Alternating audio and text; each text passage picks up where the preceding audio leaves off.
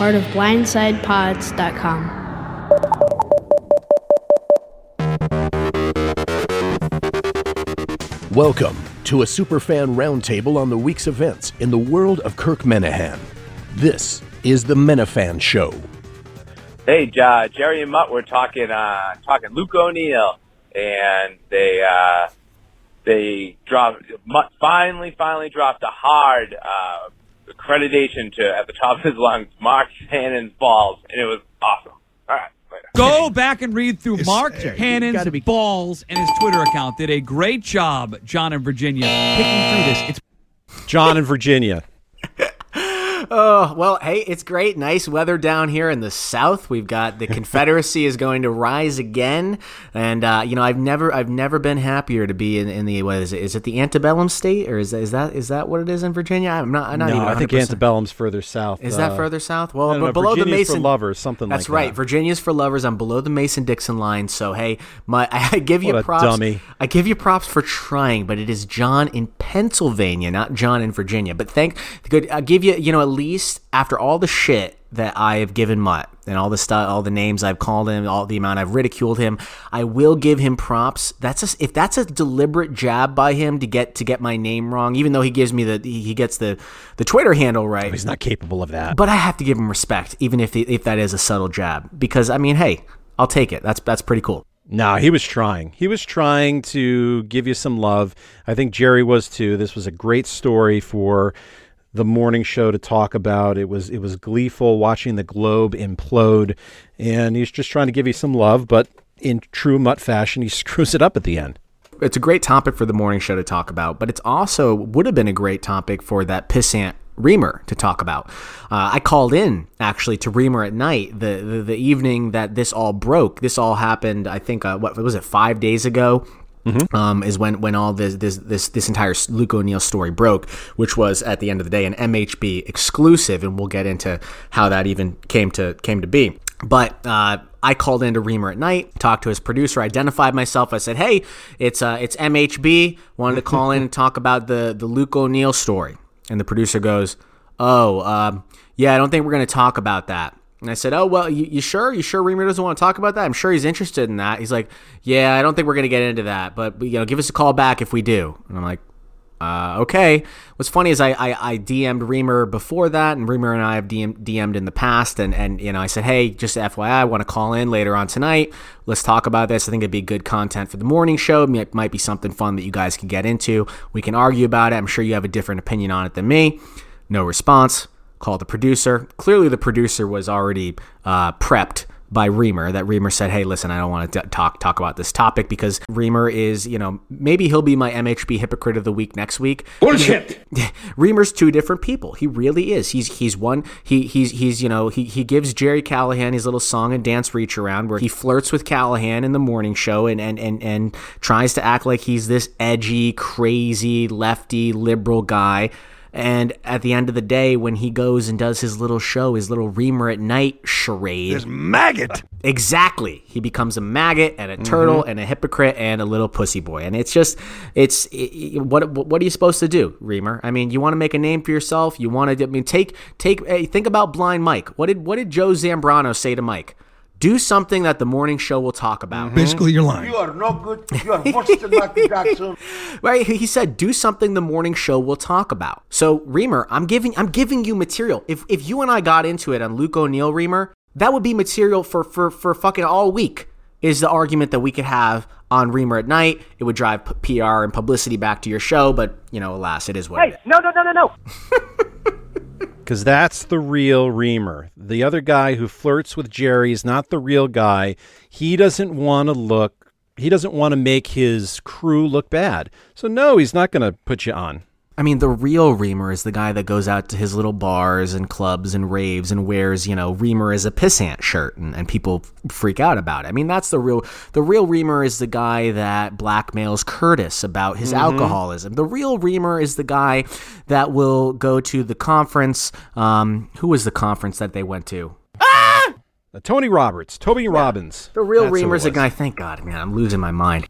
After the events of today and last week, I'm losing it, and we can get into that too. I'm fucking going nuts here. But yeah, he goes to fucking Tony Robbins and calls in to Toucher and Rich, or calls in and does a live drop in Toucher and Rich when he's paid to go there with Chris Curtis. No. Yeah, fuck you, Reamer. I can't stand you. I can't stand the Yeah, I sight used of to you. like Reamer, and I don't. And he was just the whining that he did in that news segment where they danced around the fact that you brought this to the attention, and then Mutt shouted at the top of his lungs, but he was being such a baby. And he was defending what O'Neill was talking about. What a week it was, though, man. First, I'm creating a Twitter thread that fucking Howie Carr and is tweeting about, and Rush Limbaugh is apparently talking about this guy's tweets. Yeah, Rush talked about it. He talked about the tweets. I was getting people were tweeting me saying, like, MHB, Rush Limbaugh is talking about the Luke O'Neill story and the tweets that were uncovered. So I guess let's just back up and talk about how this even happened.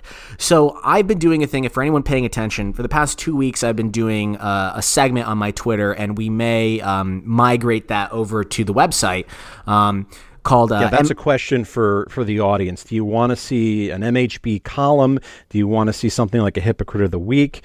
We could put that on the website pretty easily. We could, and it would be easy. In fact, there's, I would also like maybe just a tab on the website called, MHB Investigates or MHB Investigations, because that's, there's a lot there's a lot of irons in the fire, specifically when it comes to the investigative stuff.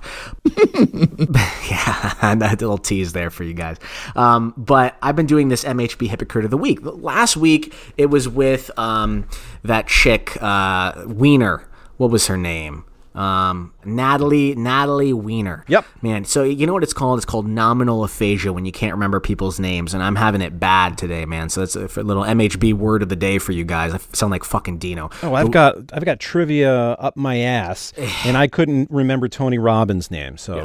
The letter of the day is Natalie Wiener. So Natalie Wiener was my Hypocrite of the Week last week. She was that lefty liberal feminist lion that goes on there saying it's horrible that people would want to go to ASU because the girls are hot.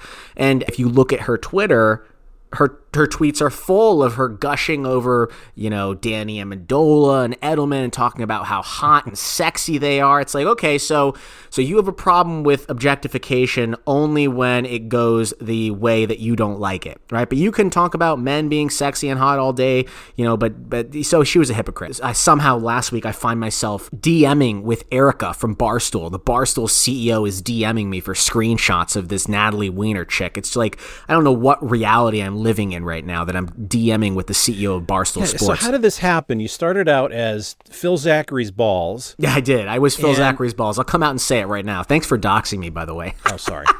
No, yeah. So I am Phil Zachary's balls. The background. You're being, I can't. Oh, my mind is gone. I started as so-and-so's ovaries. Who was the person? I was never ovaries. Phil Zachary. I was never anybody before Phil Zachary's balls. I was all. Okay. I started out as Phil Zachary. I have one other parody Julie account. Kahn's ovaries and no, it wasn't that. I have Jeff one. Brown's balls. I have one other parody account that's also very, very successful that I'm not going to give away. But then I had Phil Zachary's. You can say you're SV Callahan. See, that's why he never tweets about the show. Right. He's actually me. Right. No. So, and then I became maggot. Then I became Mark Hannon's balls. And now, guys, by the way, I got to change it. It's got to be either MHB forever or Don't do that. I know it's winning. I agree with you. That's stupid. What what was my other one? The real MHB. I like that. I like that one. Or John the MHB. I thought that might be a good one. That's actually available, but it sounds kind of stupid. I don't know, man. I try to figure it out. So if anybody can find a handle for me, please do. So anyway. So Mark Hannon's balls doing Hypocrite of the Week. Last week was Natalie Wiener, who I was DMing with Erica from Barstools about. Maybe they'll be writing a column about her soon. Right. Yeah, right. And then this week it was a guy, Luke O'Neill. So I want to pause here because, again, for the risk of sounding stupid, I don't remember hearing anything about Luke O'Neill before I saw anything that you did. So I want to give somebody credit if I have to, but it doesn't seem like this was on anybody's radar before you. No, so the first person to start tweeting about this was, I will say that this got on my radar from the Howie Carr people and from Steve, the producer for Howie Carr, Steve Robinson. So Steve Robinson, he wasn't tweeting about Luke O'Neill's old tweets, Steve was mostly poking into how stupid and ridiculous the piece was, which, I mean, I agree. I mean, so for anyone that is living under a rock or who isn't, there are some people that might not be interested in this. So let's just set the stage. Luke O'Neill wrote an op-ed in the Boston Globe. The op-ed editor for the Boston Globe, as we all know, is Shirley Long, and she is no friend of the show. She's no friend of Kirk Minahan. Hashtag Fire Long. If I had it, I'd play Fred Toucher. You're no friend of mine. Yeah, right. Yeah, and I'm sure she's going to say that he unleashed his trolls on me. And he wrote a piece, and basically what the title of the piece was keep Kristen Nelson, who was the lady who put kids in cages at the request of Donald Trump. It said, keep Kristen Nelson unemployed and eating Grubhub over her kitchen sink. And the first line of that piece was, my biggest regret in life was not pissing in Bill Kristol's salmon. Right, and then it goes on to talk about basically harassing individuals in public over political disagreements, typical crazy left-wing, radical leftist agenda where... Is he aware that one of the biggest Trump haters on the planet is Bill Kristol? Right? He's full-throated against Trump. I don't know. And there was all sorts of shit that happened. So anyway, so Steve, Steve was really the first one I saw that was actually ridiculing the piece. I think Callahan was ridiculing it, and Kirk was talking about it as well. Then I started looking into his old tweets, and that's where the ball really gets rolling. So what made you think let's look this guy up? Because when you read a guy that talks the way he talks and is as loose with words and tries to be as edgy as he does, I knew that there was going to be some sort of hypocrisy at the deeper I looked. Now, that's not to say, first of all, I want to give a disclaimer. And I know Blind Mike and we had a little text argument about this. I'm not saying that he shouldn't have free speech or that he shouldn't have the right to say that. What I'm trying to point out is the hypocrisy. That's why the title of my little weekly thing is MHB Hypocrite of the Week. Right. It is because Shirley Long has a huge problem with Kirk going on the radio and saying vile and sexist and misogynist comments and using rude and crude language on the radio. Yet she's willing to publish a piece from a guy that has said things 100 times worse than anything Kirk has ever said. So again, that's my point in this. My point in this is, again, he can say whatever the hell he wants. More power to you. At the end, I never said that you should fire Luke O'Neill. What I was trying to point out was the fact that the Globe is being hypocritical, that Long is being inconsistent in her beliefs, that she is allowing this guy to have a platform while at the same time trying to deplatform Kirk because she doesn't agree with him politically or doesn't like that he took down Kevin Cullen. That's the key. I would say that she is being very consistent. You have to understand, and I hate to get political here, a far left-wing agenda is almost like a religion. So if you're within that religion, what you say has different context than somebody like Kirk, who is not involved with that, who is actually pretty independent. But if you don't follow the marching orders there, then you're the enemy. If you say bad things, but you have the right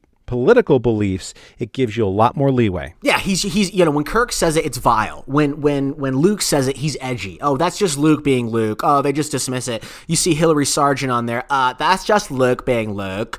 The Globe knew what they were getting into. And I agree, the Globe did know what they were getting into, but that's not Luke being Luke. If you're going to call Kirk vile, you need to call this guy vile. So I knew just from looking at the way that he wrote, he's a type of, and the reason is I actually went to college with a lot of guys like this.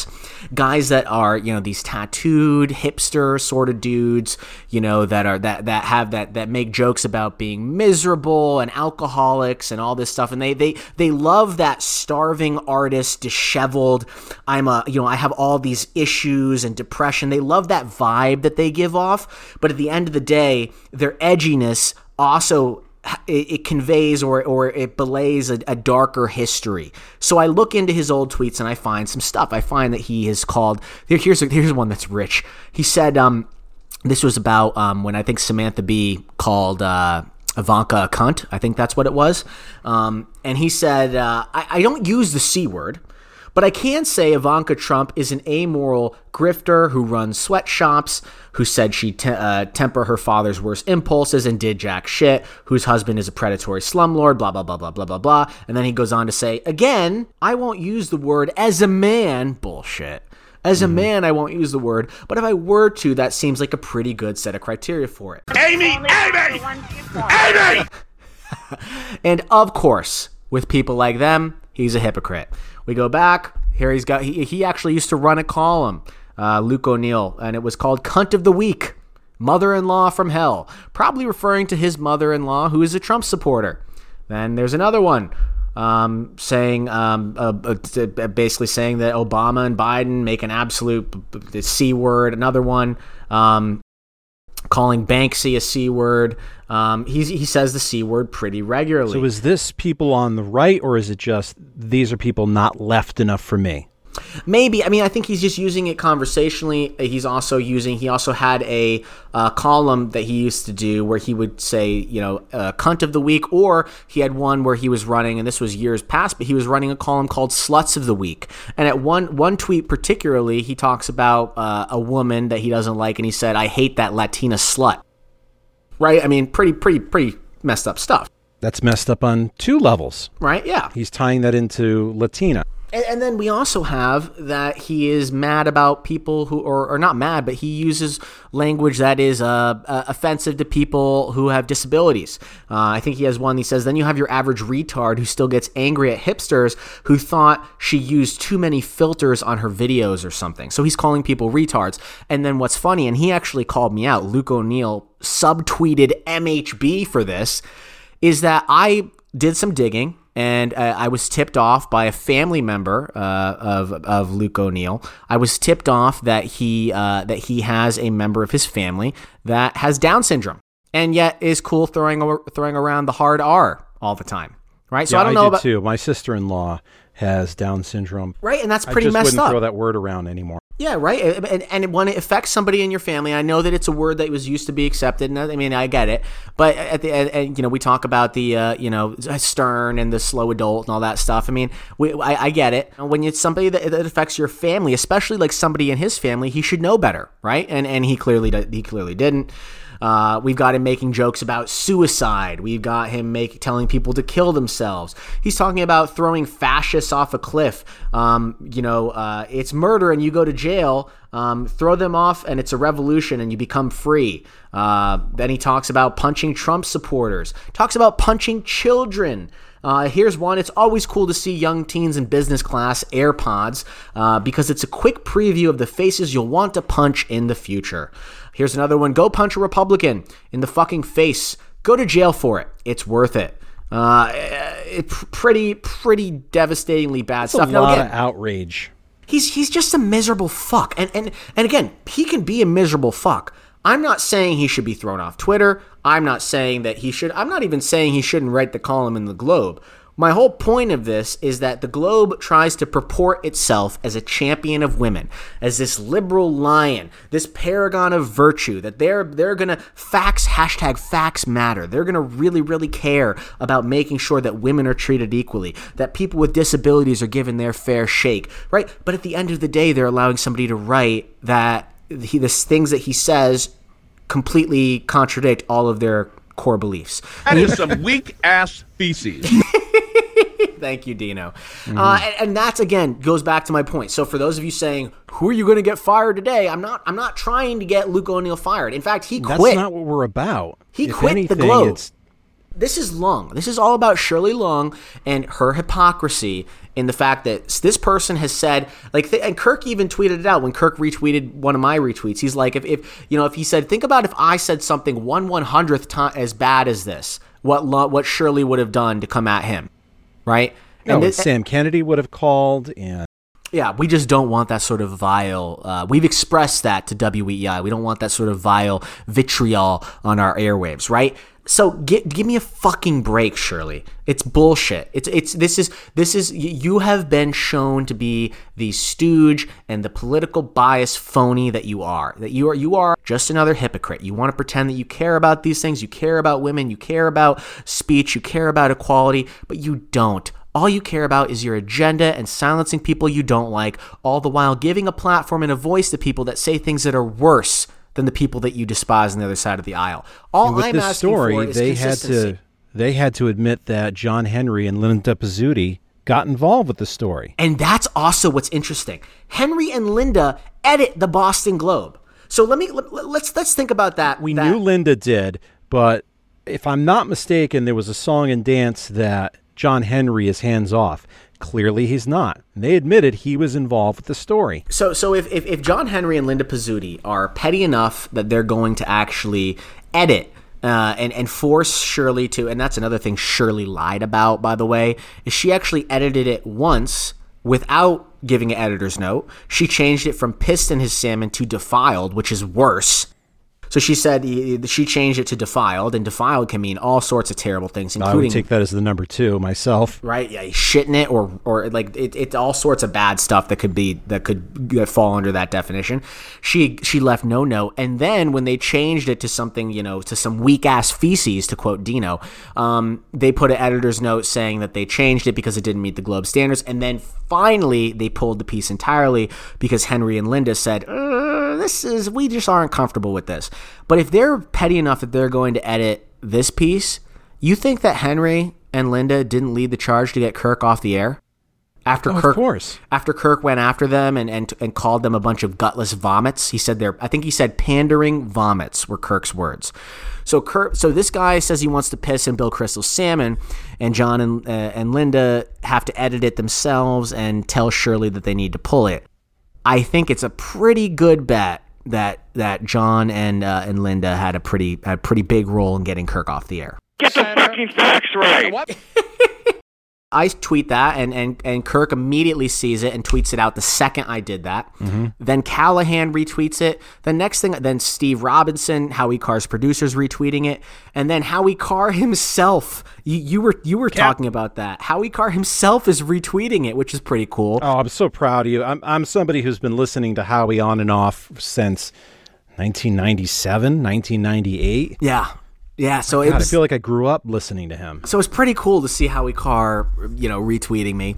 And then I'm getting people saying that Rush Limbaugh is talking about the Luke O'Neill story and talking about the old tweets. I'm seeing people that have 200,000 followers posting my screenshots, and I actually did reach out to them and say, yo, give me a little bit of attribution here. I can't remember the guy, but he's got like 250,000 followers. Did Rush use your name? No, he didn't. This Mark Hannon...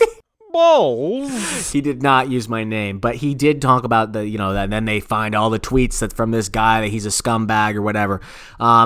So that was cool. It blows up, and then I'm also finding myself DMing with Erica from Barstools, and and then I'm also working on some other stuff, some other investigative stuff, and it's just a hell of a week. I got to tell you, I had a big phone call with an idol of mine, somebody that name may rhyme with the name of the show, and it's just fucking crazy week, most bizarre week ever. But that's where we're at now, and who's to say what happens next? I think it's going to be interesting either way. And that's why I tweeted out the story that you put in last fall around Kirk. Let's remember this. This guy had the story about Kirk when nobody was talking about Kirk, and it turned out to be 100% true. I mean, how did you get wrapped up in this world? Again, you were just a guy who said, I love Fred Toucher. Fred Toucher's the greatest. Shut the fuck up. No, I did. Oh, at the beginning? In the beginning, the parody account. Yeah. Like, I remember when that started, it was all about how great Fred Toucher was and stuff. And it's turned into this. Well, I think so. Initially, I wanted to start it when I did Phil Zachary's balls, is because Phil Zachary was ballless and had no testicles and bowed to the Red Sox.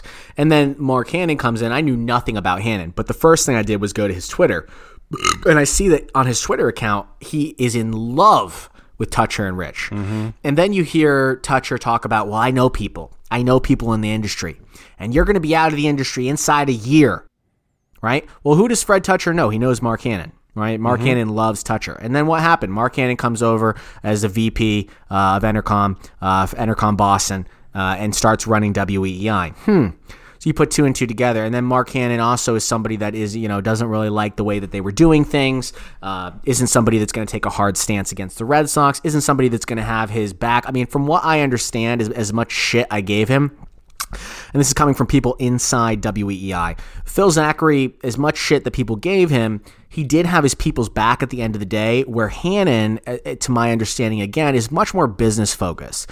Wants to run this thing like a business, doesn't really want to get, he'd much rather it sound like the Sports Hub, because in his mind, well, hey, the Sports Hub is successful without the controversy. WEEI, Kirk and Callahan, they were successful, but they were super controversial. He doesn't want to deal with the headaches. It's the line that I kept coming, and it's the title of my column. The line that I kept coming into contact with was less controversies, more revenue. That was Hannon's agenda from day one, and that's ultimately what happened. If you go back and read those columns, they're the two that I put out. That's exactly what ended up happening. Kirk, the management, clearly Kirk even has said it himself, didn't think that it was ever going to be a real thing, that he was welcome back in there. They would have, if Kirk did come back, they would have found something else, and then something else, and then something else. They were going to continue to make his life unbearable and miserable until ultimately it was never going to work. Let's give some more context to this. So I sort of understand Mark Hannon's point of view there, because he did help that CBS cluster become very successful. He had BZAM, which has huge ratings. He had the FM station, the Sports Hub, no controversy and cash rolling in, to the fact that they had to make a choice on GMs. They had to pick one or the other, Phil Zachary or Mark Hannon. So they picked Mark Hannon to stay in the role, and they moved Zachary first to Hartford and then to Washington. He has oversight of other markets too. He's in charge of Buffalo, Washington, and Wilkes-Barre. So it's more than Boston. That's interesting. I mean, hey, I don't know the ins and outs of all those details about it, about what Hannon's day-to-day looks like. I mean, I just parody him on Twitter.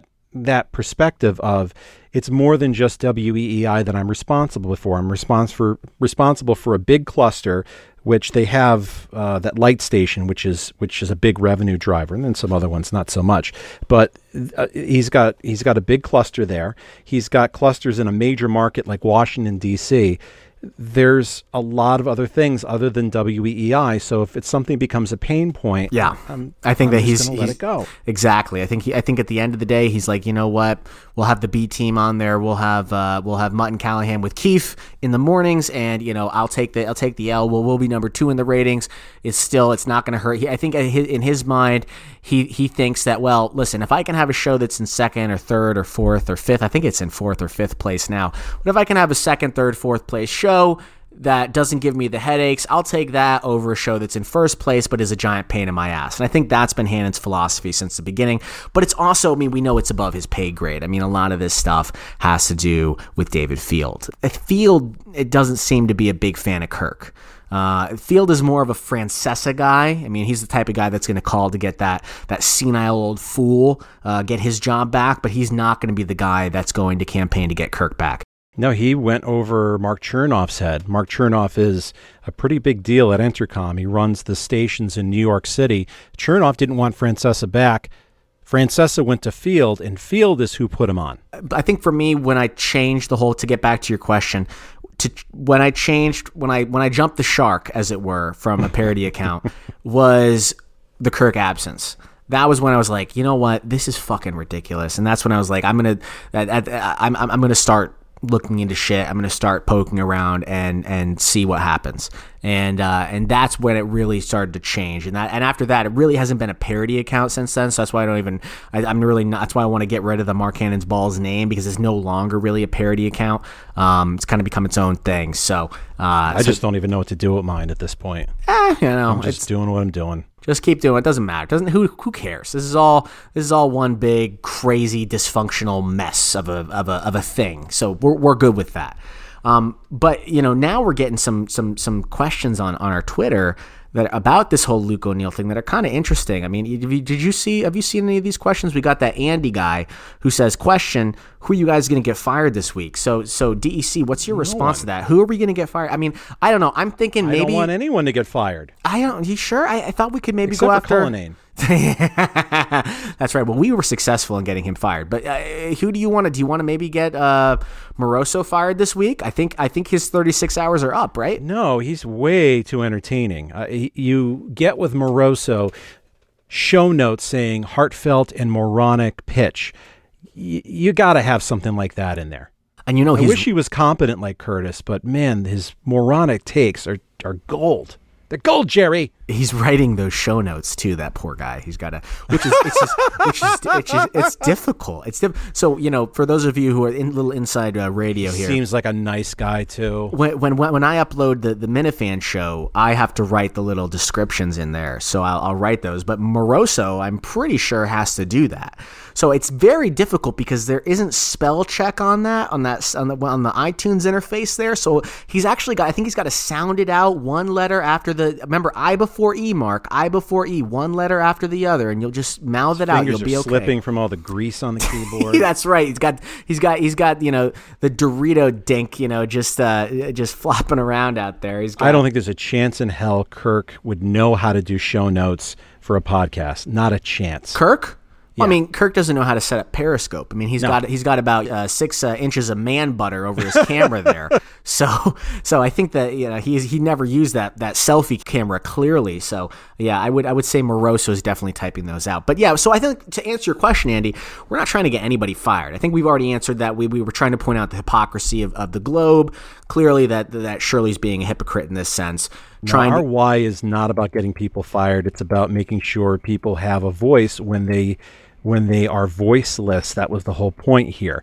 And what did the Globe do? What did the Globe accomplish? They asked Jerry, "Are you going to read the Globe now?" No. We still don't trust the Globe, and now we look at them as feckless. Yeah, they should never have actually caved. And you've got guys on Beat the Press. Did you hear that clip, by the way? Yeah, I did. Saying that they bowed to the mob. Okay, the mob being the Twitter mob, truly led by MHB. Yeah, so it's just, to me, I think the Globe, in my opinion, if I was the Globe, I would have said, fuck you. I'm not taking it down. Right? They're the ones that look like they're the ones that have egg on their face. Shirley's the one that's got to eat crow, which was our goal all along. And this is mission complete. Like, mission accomplished here. We did it. Folks, we got him. Right? This was it. We did our job here. Our goal in this, and here's the difference. Shirley has an agenda, but she won't tell you she has an agenda. I have an agenda, and I'm telling you right now, I have an agenda. My agenda is to point out the flaws in the Globe, to point out that Shirley Long is a hypocrite, and make her look like, and reveal her to be the pathetic, whiny, ridiculous, hypocritical person that she is, that she wants to just make a big stink and get Kirk taken off the air, but she's willing to put a guy like this and give him a platform. I have an agenda, and I'm willing to say it. I would like to see the interim tag taken off of Shirley Luong. I think she should get the job permanently, because my fear is if they remove her, they'll actually put somebody in more competent. And we can't have that. Well, as long as it's not Brian McGrory. I don't know if the co-op pool can handle another scandal like they had before. I think that you've got to hide your wife, hide your kids, hide your 18-year-olds if Brian McGrory gets in there. At least allow them to wear skirts over the knees this time, Brian. I think that might be a good policy. And also no touching and smelling hair. I know that that's a big thing for you. So people are saying, somebody on Twitter said, I think it was Owen Finnegan, he said they try to get themselves in trouble by being stupid dipshits. I don't know if he's talking about us.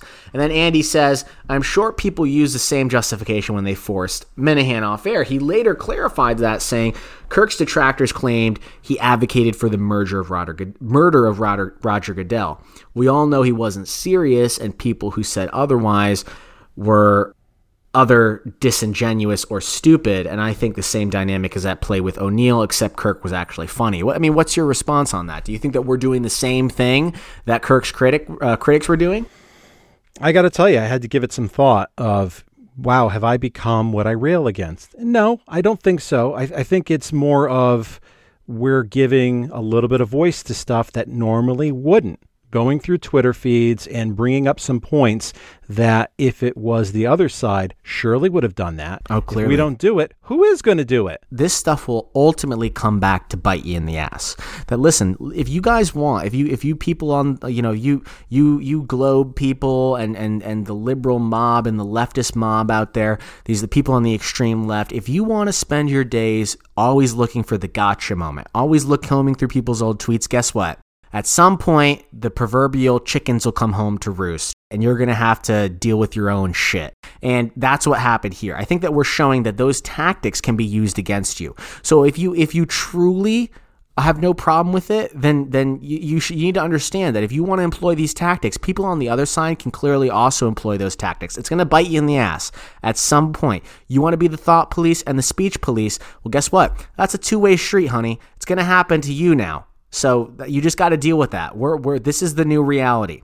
And I think that's also a point of this, is that I'm trying to point out that this is that we're an equal opportunity offender, and we're an equal opportunity shit stirrer. I'm gonna, you want to look up shit and old tweets or old radio conversations with Tucker Carlson. We can do the same thing with you. Yeah, I did find a question here. At Marky Mania said, any chance that you could make sure your levels are mixed right? You blow out my eardrums when you talk quietly and then start screaming. Turn down the goddamn sound! Well, to be fair, there are people that follow the Minifan Show account that think we are the Enough About Me account.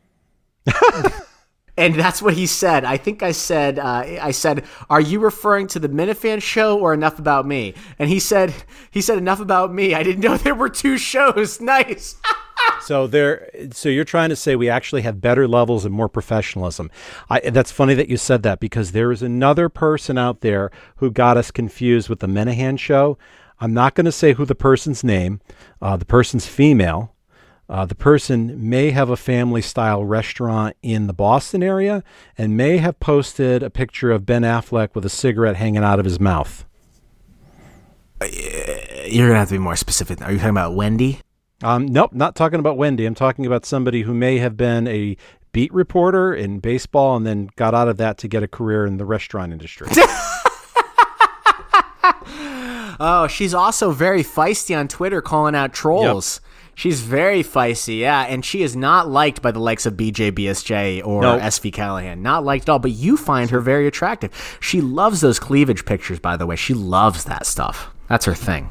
Yeah, I kind of been moving. Yeah, she's attractive, but there's other people out there. Okay, so let me tell you something I've been thinking about a lot, and I think a lot of people on Twitter could empathize with this. So I always think about, man, I wish I had tits. I wish I had tits. Because if I had tits and was as interesting as I am on Twitter, I'd have 50,000 followers by now. If I had Mark Moroso's never said that, by the way. Wishes he has tits. Well, Mark Moroso, I mean, they are there. I think his nickname is Anibalo. Because they hang below his knees. But no. I mean, think about that. If I had tits, I mean, there are girls out there that they literally just post a picture, feeling cute today, and it's show me how you wiggle in those jeans. And it's a picture of their tits, and they got 100,000 followers, and they're not interesting at all. They're just a bunch of drips, and all these guys are liking their tweets just for the off chance that they can actually have a small chance that they can bed them, right? Or that maybe they can get a DM from Vicky ass. Yeah, right? I mean, so sorry. Like, I'm sorry that I don't have to use my body to be interesting. I can use my brain. It annoys me to no end. You get 50,000 views on a video of mutt, and oh wait, I should. I love you, Lucy. Please come on the Minifan Show so I can ask you out on a date. So are we going to put the full court press on for Lucy? We should have her on. I'd love to. Holding back and saying, Lucy, you coming on or you're not coming on? I would say let's ask her another time. She's been very active. I think that now that we've uncovered that Lucy Burge is Funhouse, breaking news, by the way, MHB exclusive. Think about it this way, guys. Funhouse pokes fun at Francesa. Funhouse also pokes fun at Dale and Keefe, who is obsessed with Francesa and is forced to listen to Dale and Keefe. Lucy Burge. It makes perfect sense. Lucy is Funhouse. Lucy is back after this. Your thoughts? I would agree so, because I've always thought, how does this person have money and enough time to be downloading all this stuff? And now we know. We know Lucy's independently wealthy. She has a trust fund. Is she? She's done. She's a preppy Miss Porter School person. That's right. Yeah, she's got a little money. That's my opinion. She's got wealthy parents like Chris Curtis, and she's done for the day at 2 p.m., so she's got plenty of time to get home, hit the recorder, and listen to Francesa. Yeah, so it could be. Anyway, Lucy, please come on the show. We think you're great. We think you're very attractive. I wasn't referring to you. I was referring to a couple of the other people that you've mentioned. Who's that New York chick, by the way? She posts pictures of, I got a little booty pic for you, and everybody, like, there's a million listeners that show that love her, too. It's like, hey, I'm not saying she's not attractive. I'm not going to follow her. I'll look through her pictures. That one doesn't ring a bell.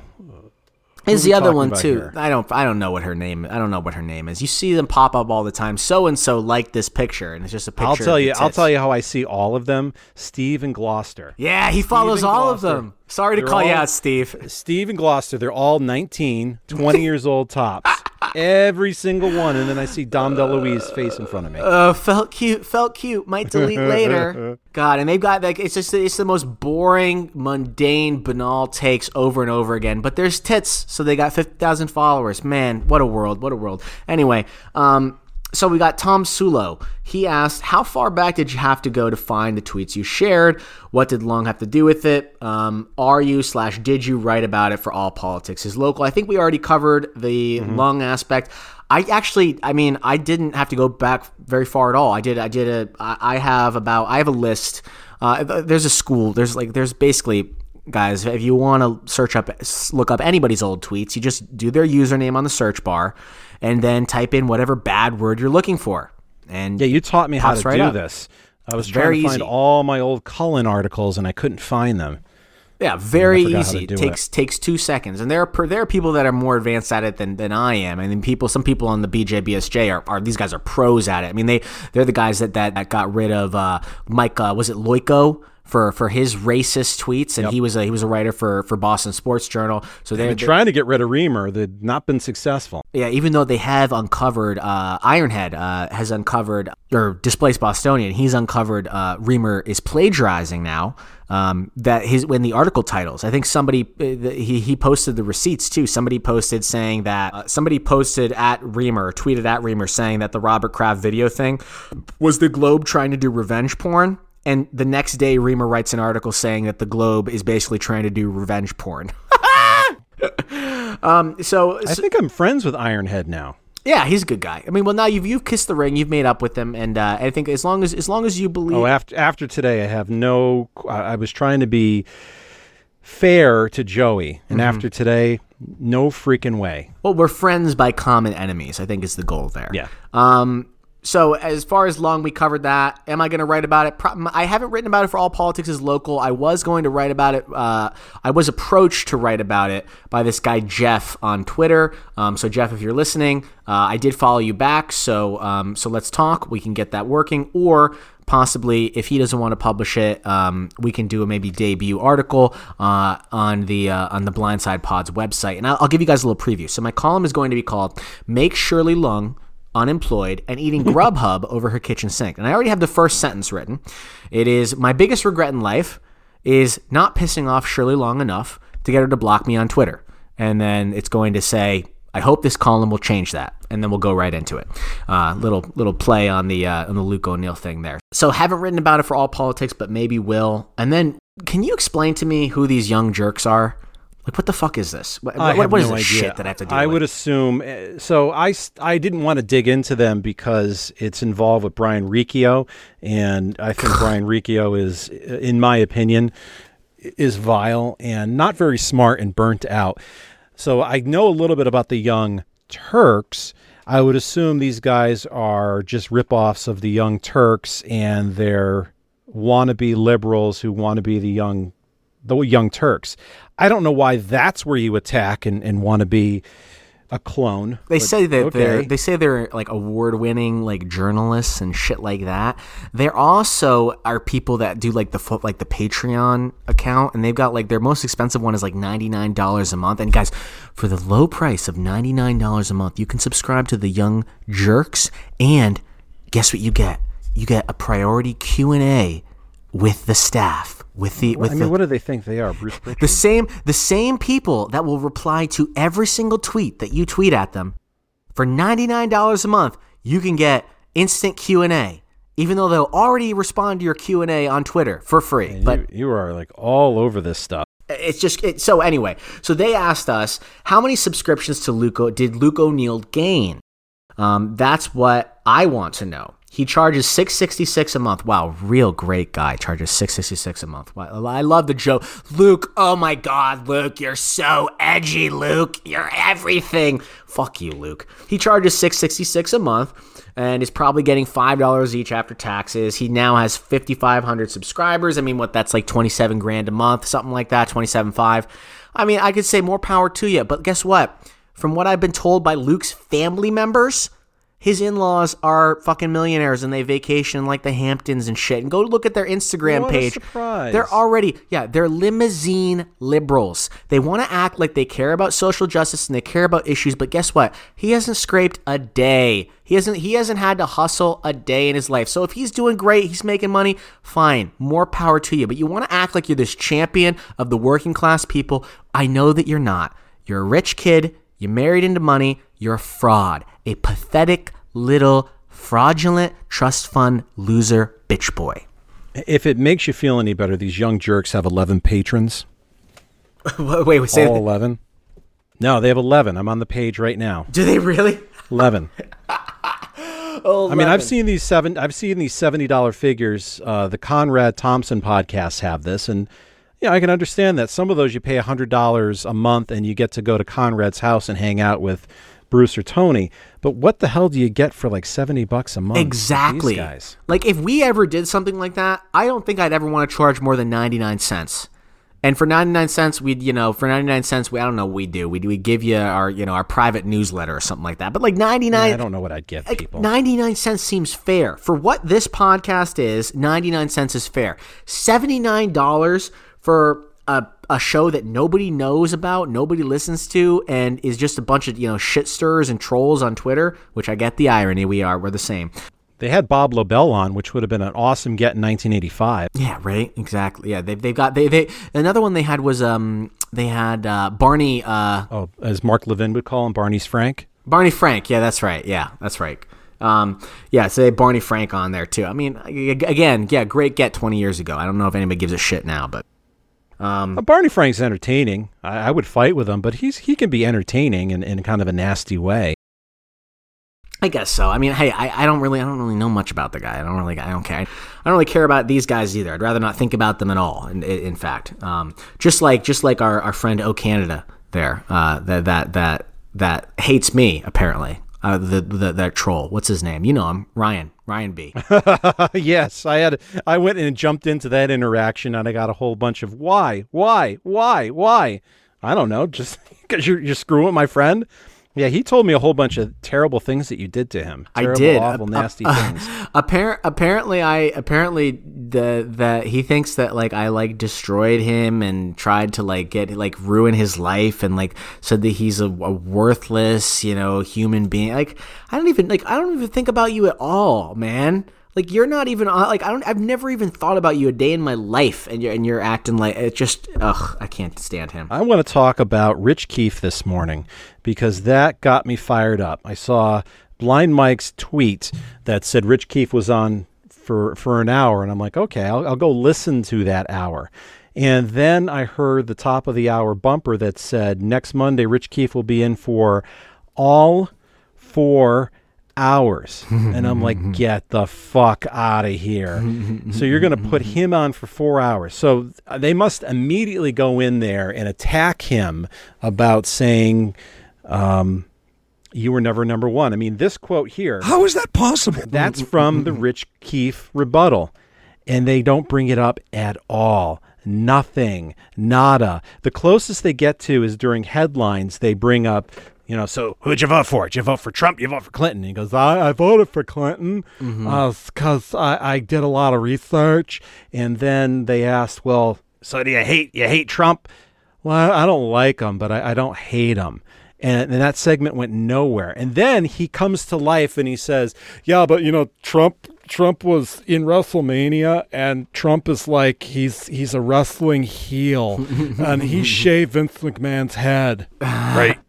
I love that is what he thinks about. That is Yes. everything comes back to something like Rich Keefe basically has the mental capacity and the bodily functions of a 12-year-old boy, right? I mean, he's got boners that just uncontrollably when he sees when he sees Roger the Rabbit cartoons, and it's been a blast. I think. And he also is somebody that is obsessed. Like, if it's not about his little fucking wrestling world and Marvel and DC and Star Wars, even though that's probably the only area of commonality that I have with Rich Keefe, is I am a Star Wars nerd.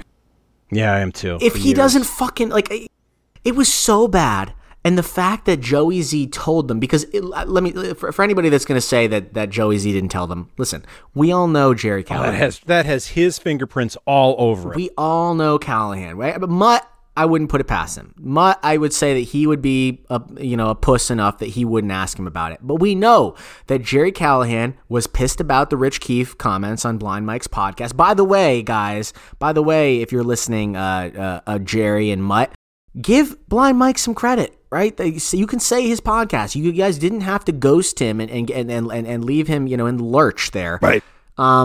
And I know Jerry would absolutely have taken him to task on that. So that's an edict down from on high. Joey Z, that was a management 101. Sorry, here, take your balls. Here's a little shovel. Go ahead, dig a hole, Jerry, and dig a hole, Mutt. Well, Mutt, never mind. He didn't have him to begin with. But Jerry, dig a hole. Woo! Put your testicles in there, bury them. You can pick them up at 10 o'clock and take them on your way out, right? I mean, that's really what it was with Rich Keefe. It was pathetic. I could understand Mutt not having any balls, but how is it possible that Jerry doesn't go and say, I don't want him on here. He's boring. He doesn't fit into what we do.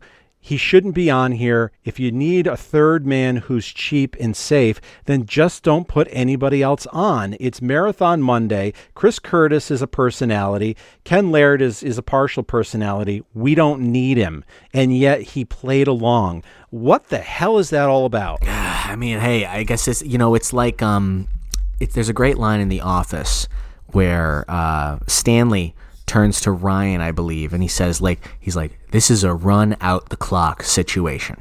And I think that is exactly what's going on there. That Jerry's like, you know what? This is a run out the clock situation. I'm just going to use our brains. Right? Let's use your brains for a second. I know you guys have very small IQs. I think it must be that case. I think that's exactly what's going on. I think that Jerry's just like, you know what? I'm still getting a paycheck. If I can get one more contract out of this before I retire, that's great. That's perfect. And I think that's sad. I think that's, well, I mean, hey, that's where like Kirk says, Jerry's a survivor, and Kirk would have approached the situation a lot differently. And I think that's also why, as we found out in Kirk's latest podcast, which, by the way, guys, why the fuck did Entercom drop that podcast at 8 o'clock on a Friday night?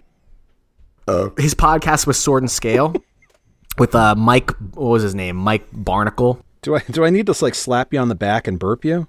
Oh, what do you mean? You've been very gassy. You've been gassy all episode. Oh, sorry. I'm trying to. It amuses me. I'm trying to. What, you tell me not to drink my drink on the air too? Yes. You're like a. Don't drink or drink. Yeah. It's not amusing. Who was that? Carson Mosley that told Kirk he can't drink his drink on the air? Jesus. Does he not know, Kirk? You're going to say don't drink your drink on the air? He's going to drink his drink more. He's going to be guzzling. He's going to be... It's going to sound like he's taking bong hits. Yeah, right? So Mike Boudet, did you listen to that, by the way? His latest Enough About Me? I only knew a little bit about that, and I thought this was a guy who said something really dumb, be it racist or sexist or something, and then I listened to the whole thing. I'm like, wow, I can't believe this guy got in trouble. And he said, so I don't know the whole story, but he said a line that rang true, which is, once you get successful, people want to take you down. And that's the new American way. That is true. Is that I will give him that people love, but it's also people love redemption too. But people, you know what people love more than redemption? Because is look at Tiger Woods, for instance. The post, or I think it was the New York Post, I think it was 12 consecutive days that Tiger was the cover during the Tiger scandal. He was on the cover, I think, today, but they're going to get one day. So when you have the downfall and the ruin of somebody, when we take somebody down, it gets much more play and much more PR than the redemption. Right? Talk to me when Tiger's on the cover of the next 12 days of the tabloids for winning the Masters, right? He's not. He's gonna get his love today, and everyone's gonna kiss his ass. But tomorrow they're gonna move on to the next story. But the downfall of somebody, there's more play there. There's more meat. They're going to pick all the meat off the bones. And I think so Mike was right about that in Kirk's podcast. Now, from the beginning, and you can look up my tweets on this. From the beginning, I didn't really like this Mike guy because I researched it. I will call Kirk out mildly. I know that's hard to believe, but I think that Kirk should have pressed him a little bit on the other comments that he said. I mean, the one that he did that Kirk referenced was pretty bad, but the one thing that Kirk left out, so I think he made on his official show's Instagram, he posted a meme saying, I hate dumb C words. Maybe I'll take one apart and see how it works, which is a pretty morbid, disgusting joke, right? It was a bad explanation for that. What's worse, though, and this is what Kirk left out, and I wish he would have pressed him on this, is that he posted that on International Women's Day. I would assume Kirk was going with the angle that we have a lot in common, that we got successful, we said a couple stupid things, and they took us off. Yeah, and I understand where he's going with that. Believe me, I completely understand why Kirk felt like there's common ground there, and there absolutely is. But what I'm saying is, what I'm trying to say is that if you actually look into what the stuff that this guy said, whether it's going on private message boards and doxing people, doxing victims of like horrible rapes, and actually like giving their real names and all sorts of crazy stuff. I mean, there's a lot there. This guy, giving myself second thought with the whole doxing thing that I didn't understand what that term was. I'm like, oh my God, am I one of those people? Let me just say this. Kirk, what Kirk did to get taken off the air is not 1% of what this guy did. So I get why Kirk empathizes with him, but just if you do some research, but again, personally, I don't think he's a good guy. However, he still should have a podcast. He still should be on Wondery. I don't think that his show should be taken down. I just won't listen. If I think that he's a scumbag, I won't listen. Or I'm fully capable of compartmentalizing. Just because I think that Woody Allen is an asshole and a pervert and a pedophile, I still think that some of his movies are fantastic. I'll still watch them. Manhattan's a great movie. I'll still watch it. So, I think the human beings, I think we can compartmentalize just a little bit. So I think that's where I would agree. But other than that, there's a little bit more there. So I forgot about this. We have some voicemails. Did you want to do some voicemails? Please, I would love to hear some voicemails. We haven't done this in weeks, so yeah, we still have a voicemail line. And we got to hear. We got to close out our last review of Keeping Classy with Steve. All right. Hey, it's 5:40. I was just listening to OMF and couldn't help it. During one of the calls, the producer was playing the around the horn point sound effect that Drunk Eric Curtis did so well during the last episode. Not sure if that was an original idea by Drunk Eric Curtis or if that's a comment on sports radio. Wait, what? Thought, oh, wow. I wonder if they are listening to the Minifan show and robbing them of ideas, i.e. strip club reviews. Later, bud. I know what we should do. We should go listen to the Minifan show and steal their good ideas. Nobody will know. First of all, I'll question this guy's sanity that he was actually listening to Dale and Keefe. Beyond that, no. He's listening to OMF.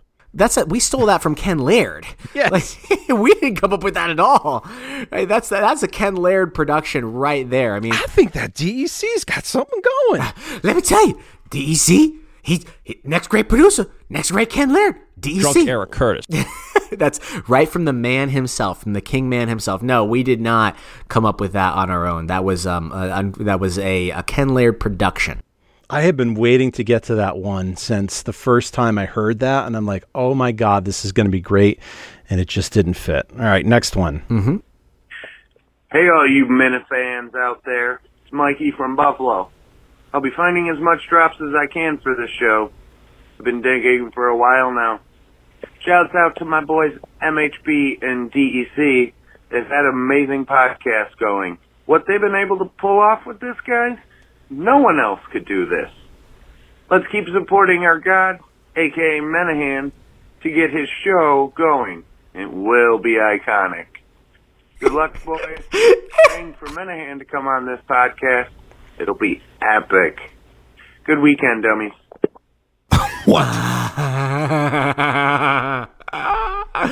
What was that? First of all, did he say Kirk was our god? Something like that. Was that Mark Moroso? No. Who was some dude in Buffalo? Was his name something in Buffalo? I don't know. I think that he may have a future as a whackpacker on this show. That was pretty interesting. He, from what I understand, Mikey from Buffalo. I'm sorry, Mikey from Buffalo. Yes, that's right. And from what I understand, he runs the account, the Kennesaw Mountain Minahan parody account. So if you guys are listening, you should follow Kennesaw Mountain Minahan and ask him, do you pray to Kirk Minahan as your Lord and Savior every day? I think he thinks we do. So we'll see if he does. Your thoughts? Do you think he should come in for a tryout? I think there's a future there. I think he's got a little whackpacker in him. He sounded a little interesting. I think that he could have a future in this. Let's limit it. You got 15 minutes. Do you think that he you think he was fully sober? I hate to say it. I do. I think he was fully sober. I think there's a little bit of something there, though. I think it was in the Minifan show. There was a little bit of a slur there. It almost sounded like, like Mutt driving home at 10 p.m. on Tuesday. It was a little bit of that, just a slight inebriation. Maybe I'm wrong. And is this terrible? I took it as maybe a mental deficiency. Well, listen. We like that, though, right? In the words of Kirk Minahan, Mark Moroso is like a drunk Curtis, or like a sober Curtis when Curtis was drunk, and a little bit of that crazy, a little bit of that dummy. That's never going to be a bad thing. So keep calling in, leave another voicemail. I'm all for it. You are a whackpacker, a Minifan whackpacker through and through. Great stuff. We have anything else? Yeah, I got. So what do you want to do? You want to do the next voice? We've got one more voicemail, and we've got Steve. Let's do another voicemail. Minifan Show, Blindside Network, Kristen Wakefield here. I'm not sure what the content of your next pod will be or crossover event, but you guys have, over the last number of weeks, been producing quality content. Really some great stuff on the Boston media and current events, and some of the crossover been really good. Then we have the other members of the Blindside Network talking about fucking Dumbo. My two kids could review it and get more downloads than on tap. Also, for Blind Mike, how does a blind guy do social media for the Kirk Show? Just need to know how that works. See you, thanks. Let's not be disingenuous. I haven't listened to On Tap, since like episode 2. Has Ryan done Dumbo? Because if he has... No, he threw an audible and he didn't. What did he do instead? He knew that we were going to kill him. We would destroy him if he did Dumbo. What did he do instead? Let me look and see what he did. It was something else. By the way, guys, text line is 857-256-0352. That's also a voicemail line. Again, 857-256-0352. Hit us with your questions. I'm glad you said that because I can never remember the damn number that I created.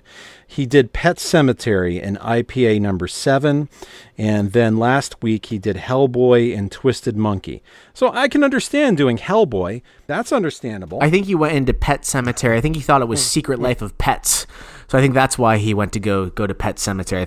I think he thought it was a kids movie. I wonder if he got a little scared and frightened by that.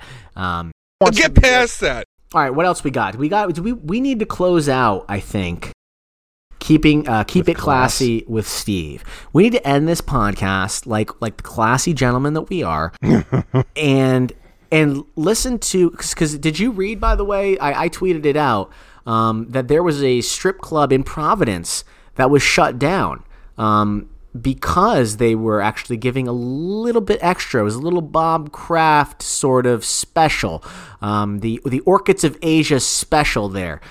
Did you see that tweet? Yes, I saw that. This will be our last our last episode of Keep It Classy with Steve, because we don't want to get compromised in a federal ongoing investigation into prostitution and human trafficking. But nonetheless, I think we should hear what Steve has to say. Welcome back to everyone's not-so-favorite segment, Keeping It Classy with Steve, where we explore all 6 of Rhode Island strip clubs. Last week, we're at Club Fantasies, 28 Sims Avenue. Gave it a rating of 4.3 Z-Packs, our highest to date. This week, I am very excited. We are going to the world-famous Foxy Lady, also known as Mo Vaughn's second home. The Foxy Lady is located at 318 Chalkstone Avenue in Providence, Rhode Island. Upon pulling into this location, you will notice that there is spacious parking and easy access to the entrance on the east side of the building. Friday mornings, they offer what is called Legs and Eggs. Legs and Eggs takes place from 6 to 11 a.m. Upon walking in the door, you pay a $10 cover fee, which gives you access to breakfast as well as tits. I wasn't very hungry, so I sat down at the stage, enjoying a nice cup of coffee. The first dancer was beautiful, had soulful movements, which basically brought a tear to my fucking eye. The second dancer, however, was not very spectacular at all. While she was pretty, when she took off her top, she had what we call in the business compass titties. If you are unaware of what compass titties are, basically if you were to put her in the middle of a map of the United States, one tit would be pointed towards San Antonio, while the other is pointed towards Maine. After watching and observing for a couple of minutes, I was approached by a young lady and asked if I wanted a private dance. I agreed to the $30 for 10 minutes. After following this card-carrying member of the middle-aged Click Clan downstairs, I took my place on the couch, noticing a few imperfections of her. One, she had eyes like Debo from Friday, and a neck tattoo, which typically turns me off. I also was not in the mood for what she did next. She sprinted at me from full speed, jumping in the air and crushing and pulverizing my Apple bag, to which I was not a fan of, as I sprinted out of the building and dry heaved on the side of my car for about 10 minutes. Oh my God. I'm giving the Foxy Lady a rating of 0.1 Z-Packs, and I encourage you to join us on the next review of Rhode Island Dolls in Woonsocket, Rhode Island. And remember, as I always say, keep it classy. Bravo. I've only had that one waiting for about 6 weeks. I know. So she did the whole NFL Combine full 40-yard dash there, and just did the long jump right onto his lap there. That does not sound fun. My apologize, Steve. I'm sure that was not a good experience. I'm hoping that you've recovered, since it has been 6 weeks since we did that. Yeah. Pretty bad what's going on there with the prostitution. So maybe, Steve, we should think about next time if we're gonna continue the segment. I don't know. We'll see. So next week, we're going to record tomorrow Monique from Radio Gunk, and this will be your opportunity. Give us a little taste of what this is. Can you give us the gist of what this is? Introduce it to the audience. They do the reverse of what we do. So what they do is they are longtime Howard Stern fans who have become turned off to what Howard has become, and they basically just shit all over Howard Stern as a podcast. She's the main host. Monique is going to be our guest, and she has 3 other people on that she usually just screams at and tells to shut up, which is fantastic. She has had on the show Stuttering John twice. She's had Artie on there. I don't know how she gets these people, but she'll get them on and then get things out of them of what Howard's really like and what's really going on in the show. And it just will make you sick about the things that he's done to Scott the engineer since his wife got cancer, how they treat some of the people on the staff, how he's changed, the whole deal with Marcy Turk. Really good stuff, and it's a great opportunity for MHB to know Howard Stern a little bit. I was a Stern fan from about 93 to about 2009, and it made me want to get into radio to be the next Howard Stern. He was so influential, and now to see what he is today is just embarrassing. He's on, I think, 112 days a year, and you have to pay something like $18 a month to hear him. It's just embarrassing. And so we're just going to shit all over Howard Stern. Well, I'm going to have to get caught up then. I'm going to any episodes in particular that you've liked of Radio Gunk that we should check out? Oh, that's a good question. I went back to where they were breaking down Robin Quivers' book, Quivers of Life, which they call Quivers a Lie, and break down everything that she's lied about.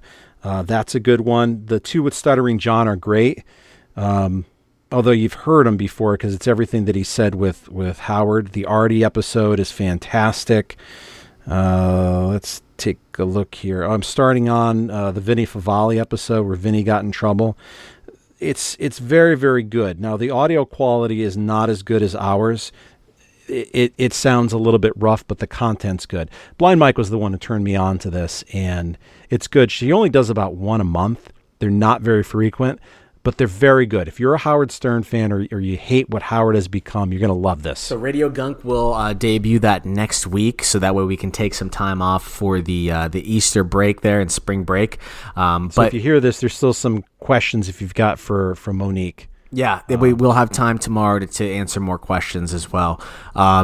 And obviously keep an eye on Enough About Me as well. I know that Kirk has been researching some very interesting information, and all I got to say about that is, if you're the type of person that you're going to try and intimidate people doing research about you through anonymous phone calls and scare tactics like that, all I got to say is that you're just a puke and a corrupt individual, and you don't deserve the platform that you have.